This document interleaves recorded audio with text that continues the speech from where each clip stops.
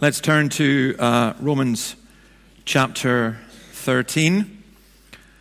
Can I just say a little bit about the Decades in Dundee thing? The idea was I wanted it just to be a kind of outreach thing, and you could invite friends along too. And I've been involved in a lot of different things. So Murdo Fraser, who's the deputy leader of the Scottish Conservatives, this is not a political point. I could have invited, in fact I did invite people from different political parties. Murdo Fraser will be here. I'm going to do a short interview with him. Kevin McKenna, the Guardian journalist, he will be here. And also Jim Tarrant, the Central Baptist preacher, he will be here. And God willing, Jim Spence, the BBC journalist, will also be here. So it'll be a casual evening. There will be music, and I hope it will be an opportunity for you and to bring along non-Christian friends as well. Now, Romans 13, I'm going to read verses 1 to 7. It's on page 1140. This evening we will look at verses 8 to 14. Verses 1 to 7 talk about how we live as part of a political society, and then the second is how we live in our secular world. And I think both of them are very, very relevant. And I believe that if we as Christians follow this through, that it would transform our world and our city. I also believe that if you're here and you're not a Christian, you'll see something here of I hope, the beauty of Jesus. But let's read verses 1 to 7. Everyone must submit themselves to the governing authorities, for there is no authority except that which God has established. The authorities that exist have been established by God. Consequently, he who rebels against the authority is rebelling against what God has instituted, and those who do so will bring judgment on themselves. For rulers hold no terror for those who do right, but for those who do wrong. Do you want to be free from fear of the one in authority? Then do what is right, and he will commend you. For he is God's servant to do you good. But if you do wrong, be afraid, for he does not bear the sword for nothing. He is God's servant, an agent of wrath to bring punishment on the wrongdoer. Therefore, it is necessary to submit to the authorities, not only because of possible punishment, but also because of conscience. This is also why you pay taxes, for the authorities are God's servants who give their full time to governing. Give everyone what you owe him. If you owe taxes, pay taxes. If revenue, then revenue. If respect, then respect. If honor, then honor. Now, a number of years ago, Tony Blair, when he was Prime Minister, was asked by a journalist, do you and George Bush pray together? And it was a mocking question, of course. And Alistair Campbell intervened and said the famous words, "We don't do God." Now, what we read here is something that I think would profoundly change our country if our political leaders understood and grasped this, and not just our country, but other countries as well. Now, when I was looking at this, I realized there are some people going, immediately I read this passage, they kind of go, oh, well, there's nothing for me here because I'm not interested in politics.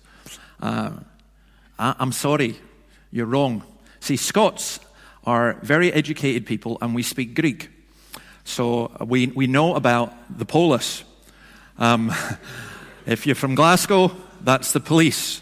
But the polis in Greek, so what he's speaking about here, is the community. I'm sure it wasn't said in a Glaswegian accent, but the polis is the community. It's what we belong to. And you might say, I'm not interested in politics. Yeah, you'd get interested in politics if you were in Libya right now and the whole society had collapsed. You get interested in politics if suddenly you lose your job. You get interested in politics if the police aren't funded, if the healthcare service isn't there. For anyone to say that they're not interested is, I understand when you say I'm not interested in party politics and I'm fed up of the whole lot and that kind of stuff. But actually you're then really saying you're not interested in other people. And a Christian doesn't have that option. Paul is writing here about how we live at peace. And that is very, very important. I think it's also very important in our culture because I've been saying this for decades now, and I really, really don't want to be a Jeremiah, but I think that as we move away from Christianity and from our Christian foundation, things are going to get much worse. And I'm not being doom-monger there. I'm hopeful that God will renew and restore. But in this country, it's gone in cycles. There's been dreadful times in this country, and then there's been spiritual renewal, and God has shown mercy.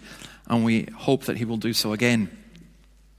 Second objection that people say is, don't bring politics into the church. Well, that's right. You shouldn't hear party politics, nor should you hear political sermons. As I said, I'm going through this and reflecting on different things, and this church is a polling station for people to vote. And I came down to work one day forgetting that, and there were people outside with their, vote SNP, vote Labour, vote Lib Dem, vote Tory banners or placards handing out leaflets. And I was pleasantly surprised to see that 3 of the people there attended the church, but they were all different parties. And the irony was that the Labour person thought I was voting for them, the Tory person thought I was voting for them, and the SNP person thought I was voting for them. So if you're here, I'm not telling you how I voted, but I just thought, well, that's good, because they don't know. But we don't do party politics, and you should never hear in a church someone telling you who to vote for. That's way beyond the competence of any minister. We're here to preach the word of God. Nor, by the way, should you hear political sermons.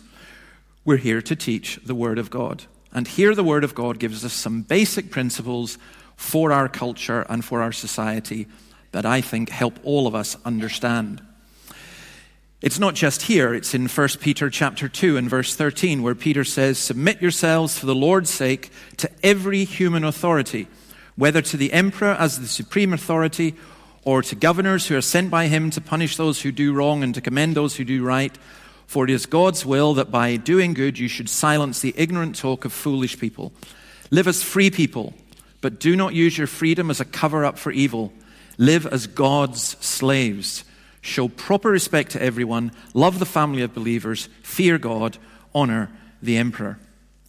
So Paul, having dealt with how we relate to God and to ourselves, to one another and to our enemies, now deals, how do we relate within the context of society and government that we have. By the way, the governing authorities here does refer to the political authorities. People try and argue that it's the spiritual authorities. Sometimes Paul uses the word to speak of different powers, angels and demons and so on. That is not what is being referred to here, and the context makes that abundantly clear. And I think also this is an exposition of Jesus' words, "Give to Caesar's what is Caesar's, and give to God's what is God's." Now, to get the context of this will really help you, because the Roman Christians were wondering how to react to a Caesar who was persecuting them. Ultimately, Nero was to blame the Christians, but earlier in AD 49, just before this letter was written, the Emperor Claudius had exiled all the Jews from Rome on account of their riotous behavior. And by the way, that riotous behavior came because the Christians came and taught in the synagogues, and people rioted, and there were literal riots. So all the Jews, and in the emperor's eyes, that included the Christians, were thrown out. By the time Paul writes this letter, they are allowed back.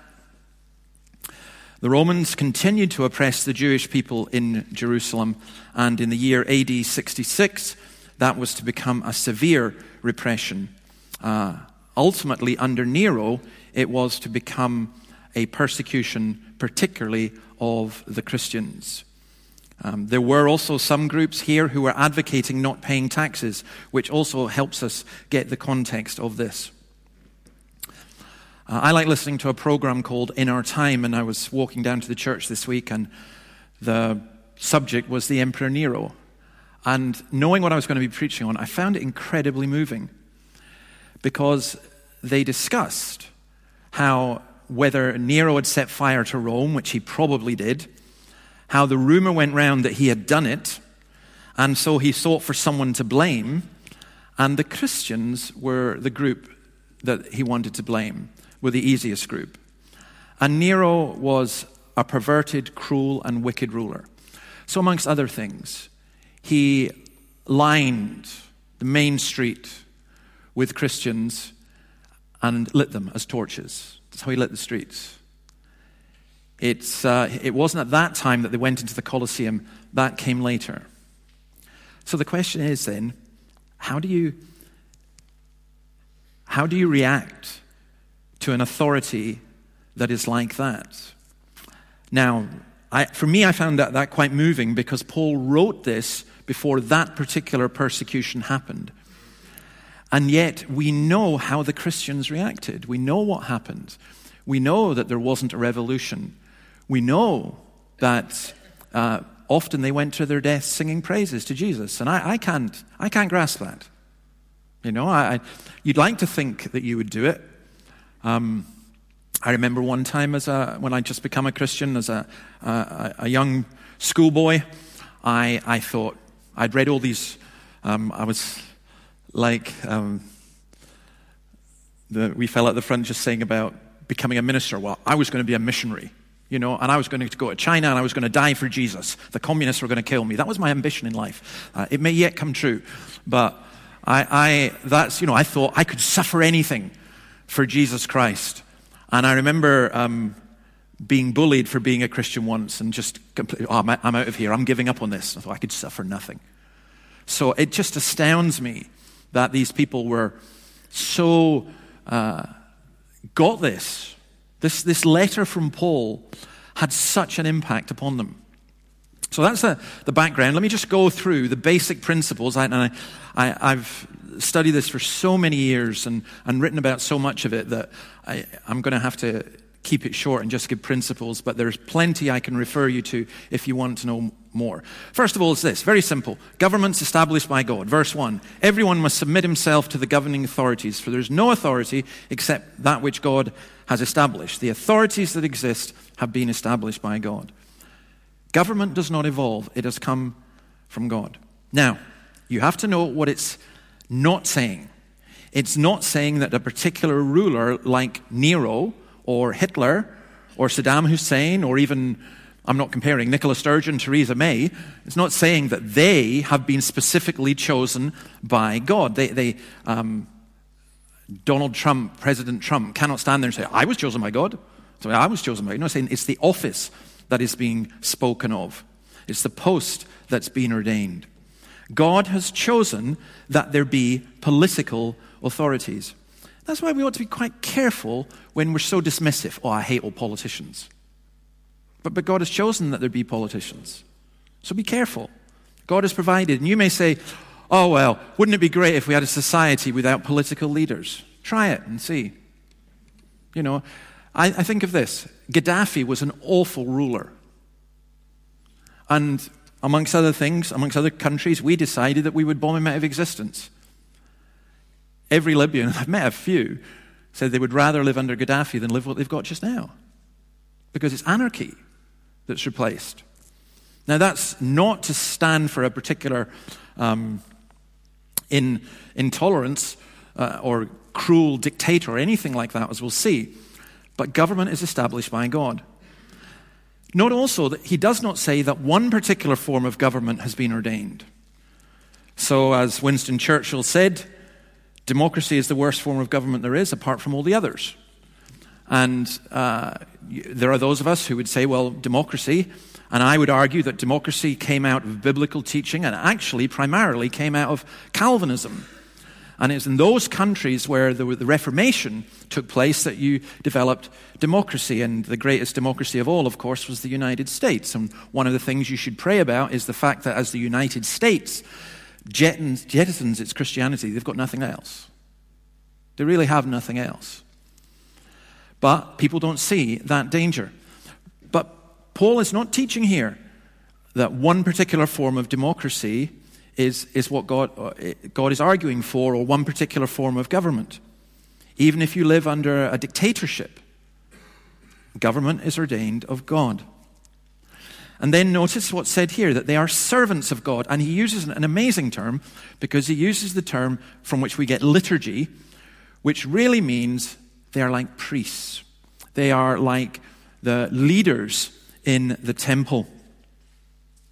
And I think there are some enormous implications for our society with that. And as usual, of course, I will cite Calvin.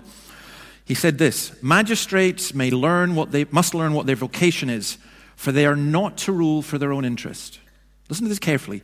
They are not to rule for their own interest, but for the public good.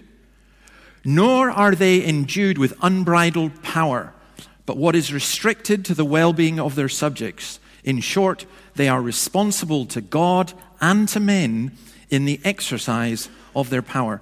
Now, when Calvin taught that was a revolutionary doctrine, because he was saying, no. The kings, the political leaders, don't have absolute power, and they answerable to God, but also to men. Governments are there to serve, not to be the masters.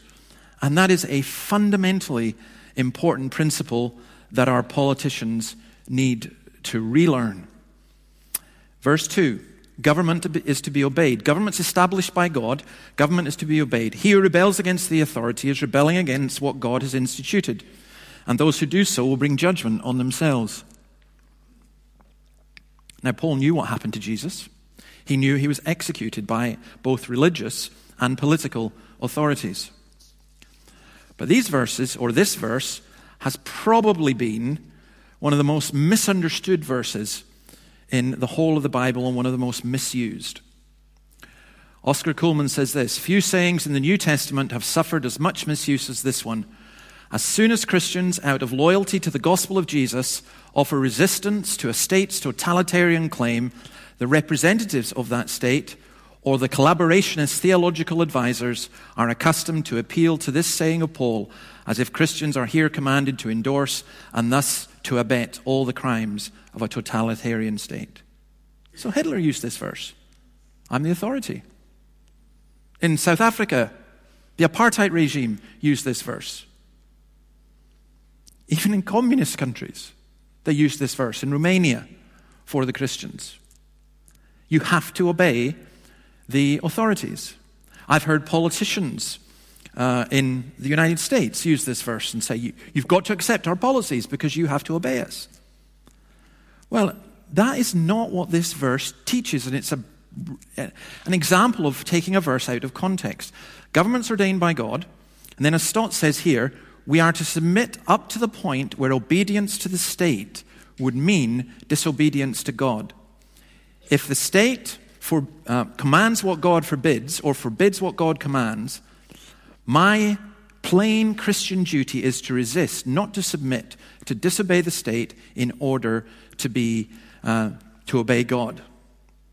As Peter told the Sanhedrin, we must obey God rather than men. This verse, in its most extreme example, does not mean that because the German state commanded you to kill Jews, that you are therefore obliged to kill Jews, because the Bible says that you should. We know, we've got so many examples in the Bible. The Hebrew midwives who refused to obey the command of Pharaoh to kill the Israelite babies. Or Shadrach, Meshach, and Abednego were told to bow down before the statue, and they absolutely refused to do it. Or when the Sanhedrin banned preaching in the name of Jesus, you must not preach in this man's name anymore. They refused to do it. So it cannot mean, you cannot interpret Scripture by taking one verse out of context. It's just simply saying that we obey the government. I may not like the speed limit. I have to obey it. I may not like the fact doing taxes or whatever. And there may be things even that I could look at and say, well, I think that's wrong. But where it comes to the point of disobedience is when the state tells me to do something that God tells me is wrong. And then I have no choice but to disobey the state. And we know this from Rome, because the Christians were told, bow down to Caesar. That's what the state said. Well, Paul says you must do what they say. They refused and they were killed. So I think what we're being taught here is that the gospel is hostile to tyranny and it's hostile to anarchy. And that there is a basic principle of government being ordained by God, although we recognize that government can go wrong. Incidentally, I love what Luther says about this, about how can Christians do this? How can we stand up to the might of the state? And he says this: the world is conquered and subdued in no better way than by despising it. The spirit of the believer, therefore, is subject to no one, nor can it be subject to anyone. It is exalted with Christ, and all things are subdued at his feet. What can you do with people who don't care, ultimately, if you kill them? What can you do with them? See, here's the difference between what I would call Christianity and suicide bombers. Christianity, I would argue that in some religions people are prepared to kill for their faith. In Christianity, you're prepared to die for your faith. And the reason is, you know that Jesus is king. So, government's given by God. Government is to be obeyed. Verses 3 and 4, for rulers hold no terror for those who do right, but for those who do wrong. Do you want to be free from fear of the one in authority? Then do what is right, and he will commend you. We're given a twofold summary of what the state is for: to punish the wrongdoer and to reward the good. The one in authority is God's servant. So, if you're a policeman, you're a servant of the state. You're in the military, you're a servant of the state. You're, in our context, in our culture, you're a social worker or a nurse.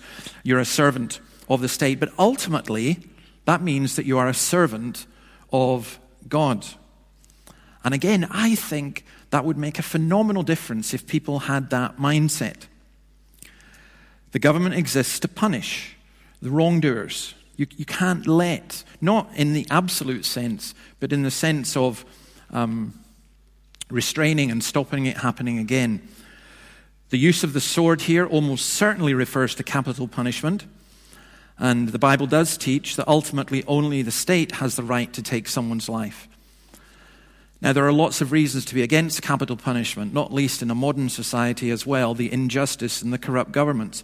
There are Christians who are for it, there are others who are against it. But, I struggle with that one myself. Should Adolf Hitler have been allowed to live?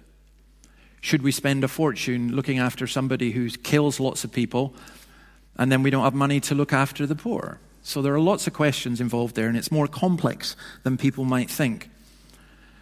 But I do think that what's being said here is, at the very least, if we kill people, then we need to be for there to be justice in our society. Otherwise, the cruel and the wicked get what they want, and the weak and the poor get hammered. What Paul is teaching here is that we do not take the law into our own hands. Lots and lots of movies and series kind of have this idea, just think Liam Neeson, you killed my daughter, I'm going to get you. And we say, it's a good thing, No, it's a horrendous way to be. That's why it's so important that we have government that's just and government that's fair, and the authorities that are fair. And that's why when officials of the state are unjust and wrong, it's so wrong. If any of you watch Line of Duty, you'll doubt that there's an honest policeman left in the country.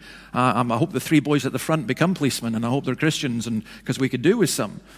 But corrupt police, corrupt judges, it's absolutely horrendous. I've seen a situation where there was a judge who, because he played golf with somebody, gave them a ruling that was just totally unjust and totally unfair. And that can happen. Well, but we need justice. We can't take the law into our own hands. The sword here, what about war? I've got friends who think that you should never ever go to war.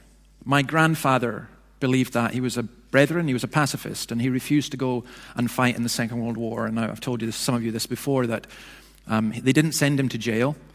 Instead, they had him run a prisoner of war camp in the borders, which was on his farm, which was great. I personally don't think the Bible does teach us to be pacifists, though again, other Christians disagree. But certainly one thing it does teach is we cannot be jingoistic and nationalistic in the sense of exalting our nation and wanting to kill other people just because they belong to a different nation. There's something profoundly wrong about that. So governments are to punish evil, to punish the wrongdoer, but governments are also to do good. Look at verse 4. He is God's servant to do you good. But if you do wrong, be afraid, for he does not bear the sword for nothing. He is God's servant, an agent of wrath to bring punishment on the wrongdoer. By the way, I do think it's a good thing that punishment is part of what the state does. I know people say, no, it shouldn't be that. I'll tell you why it's a good thing, because if you do not have that, then you lose all sense of discipline. And again, it's the weakest and the poorest who struggle the most. I'll give you one example from Dundee. I visited a man who was going to court to testify against two people in his estate who had severely beaten and attacked a woman. And I was talking to him, and he said to me, I'm going to withdraw. I said, why? He said, you know what? He says, they'll get 6 months. And then they'll come out, and he says, they'll kill me. They'll do something to me. He says, there's no fear in that. He says, prison doesn't hold any fear for these guys. He said, I can't do it. And so these two guys got away with attacking and abusing a woman because there's no punishment. So, I think the Bible is actually spot on in that. Punishment not in the sense of vengeance, but punishment in the sense of restraint. Again, just a very simple illustration. Maybe I use my mobile phone too much. I could use it when I'm driving. But I'll tell you, now I know that there's quite a severe punishment for doing that. It acts as a restraining factor on me. And punishment does, the threat of punishment does act as a restraining factor. But the state is also to do good. Possibly here the idea of reward, the idea of all being well, and of justice. Some Christians have this view of the state as entirely negative. I don't think Paul does. The state is to do good.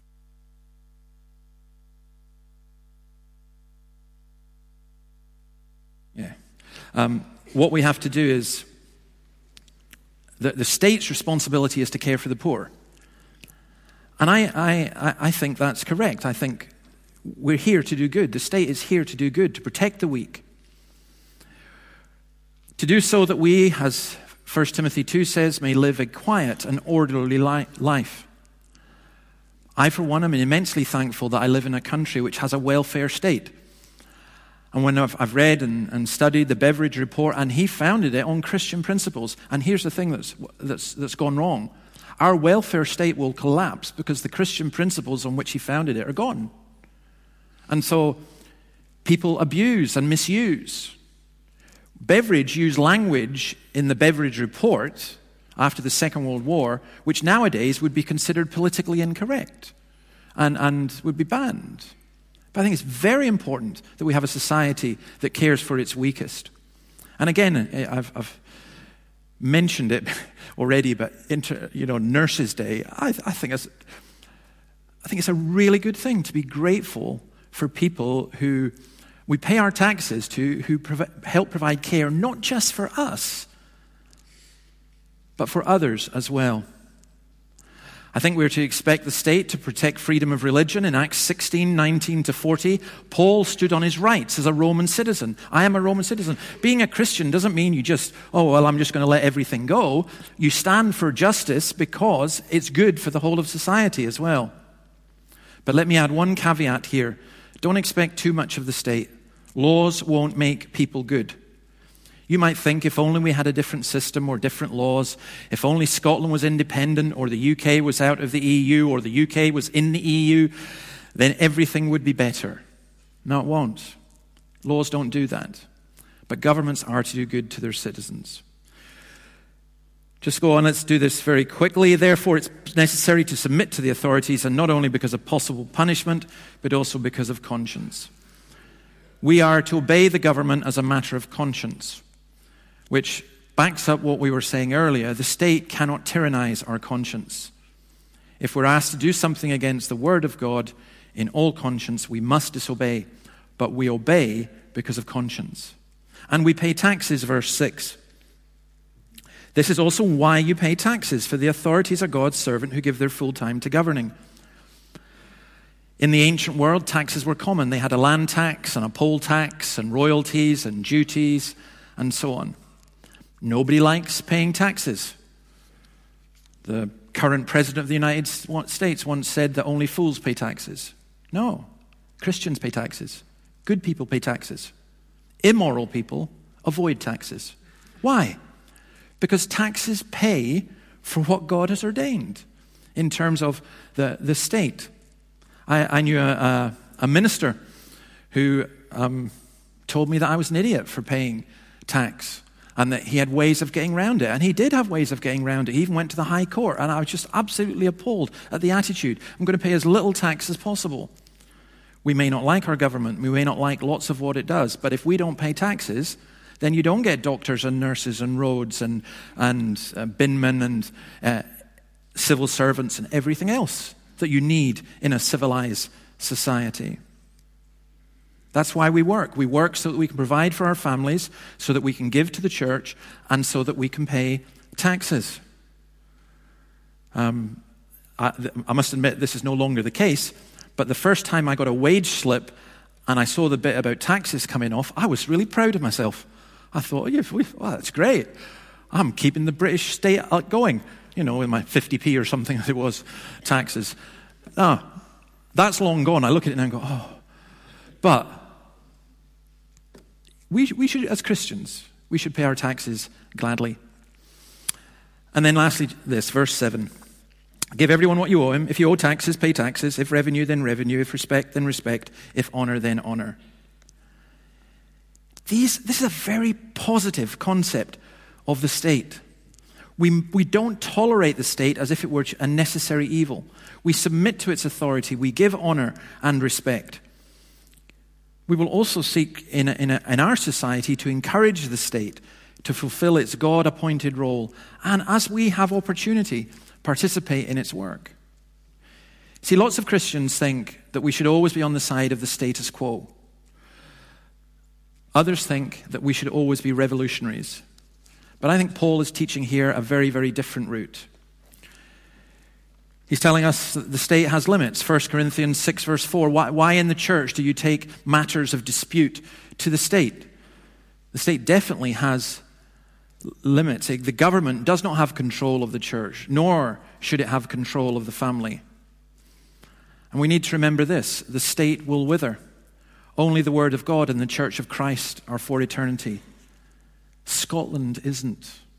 You could be a passionate Scottish nationalist or a passionate British nationalist, or, I never thought I would hear this in my lifetime, but you can be apparently a passionate EU nationalist as well. And it's all going to go. Don't give your life for these things. No. The state is limited. Christians should never glory in the state or any form of it. I believe there's a pride in country which is good, but I also believe that there's a nationalism which is dangerous of whatever type, and we need to be very, very careful not to be proclaiming that we are the best in the world. Now, I don't have time to look in how church-state relations are done. Some people think that the state should control the church. Other people think the church should control the state. Neither of these are taught in the Bible.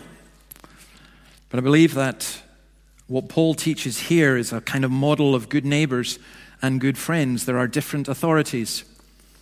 In the Free Church, we have this principle that's called the establishment principle. We believe it's good that the state recognizes Christianity particularly. And there are people who say, no, better not that that's the case. Listen, the state can't be neutral. Can't be neutral. I think it is good that the state recognizes Christianity. That's why when the General Assembly occurs in a couple of weeks' time, there'll come a representative from the Queen, the Lord High Commissioner. And that's a recognition of the church, but it's also our recognition of the state. Incidentally, one time I was a member of the Assembly and David Steele came as the Lord High Commissioner. And I'm afraid I walked out because he's a man who did one of the most harmful things that's ever been done, and that was the Abortion Act. And I wasn't going to stand there and bow, which is what we do, and bow before him. I thought it was appalling, and I couldn't think of anything else to do. Out of respect to Her Majesty, I didn't throw anything or do anything like that, but I just left. I just walked out. Because there are limits to what we do. But you need to remember, in this country, we had a Christian education system. The hospitals came out of Christianity. The poor laws. There's a strong case that could be made that it was Thomas Chalmers who invented modern social work in this country. And as this country rejects Christianity, you will find that the NHS, the welfare system, the education system will go downhill. That's a prophecy, because the state cannot be neutral. Lloyd Jones in the 1960s said that the battle for many years will be against an aggressive secular humanism. And that's what's happened. His prophecy was correct, and that is what has happened. Having said that, it's never the business of the state to compel people to accept Christian teaching, nor is it the business of the state to compel people to accept atheist teaching. So, let me leave it with just a couple of words of application. Number one, pray. Pray for kings and those in authority. Have you prayed about Brexit? You should. Have you prayed for the EU elections? Did you pray this week for Prince Archie? Isn't that great, Archie? You know, I just thought that's a good Scots name. Okay, the Montague, whatever it wins or whatever, kind of ruins it a wee bit, but Prince Archie, let's pray for him. But you do, pray for the Queen. You might be a Republican, pray for the Queen. It doesn't matter. Do you know one of the things that's absolutely marvelous about our country is this, that we have an official head of state who recognizes Jesus as the King of Kings and Lord of Lords. And I reckon that's why she survived so long, and I reckon that's why she's had the wisdom to stay out of politics. I'm sorry, but if we had an elected president, President Blair or President May or President Sturgeon or whatever, do you think that would happen? No. So I give thanks to God for the Queen, although I may not be a royalist. You know, it doesn't matter. I admire her Christian witness and dedication to duty.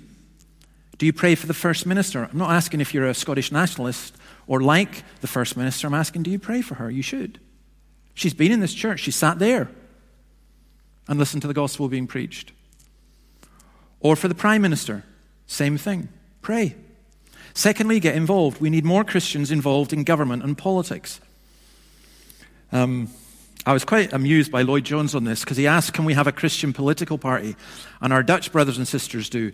But Lloyd Jones says this, you cannot have a Christian political party because Christians hold different views on the economy and other issues. You can have equally good Christians in the Conservative Party, the Liberal Party, and the Labour Party. And for the sake of balance, I should also add the SNP, the Brexit, and the Green Party. You can be Christians in any of those. Of course you can. But we do need to be involved.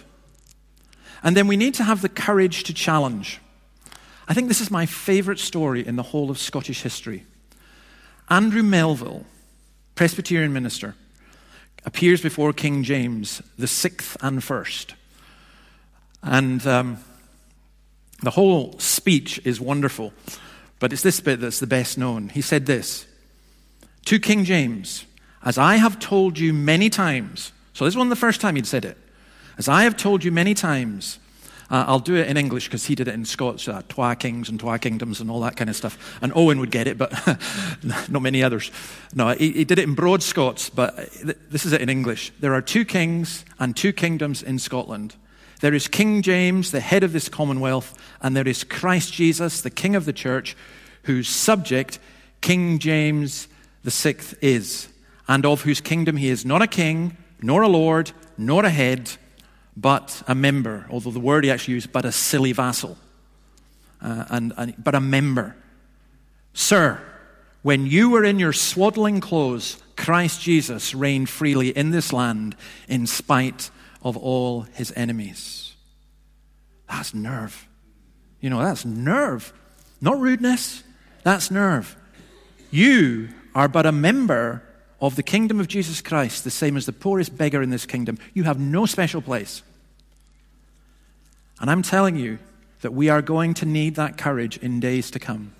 You can tell me what to do, but you can never tell me to disobey King Jesus, and I won't do it. I absolutely refuse whatever you do to me. I say as well that the church must never allow secular distinctions to come into the church. One day, maybe Prince Archie will visit this church. And maybe he'll sit at the front with the rest of the kids, and maybe he'll go out with them.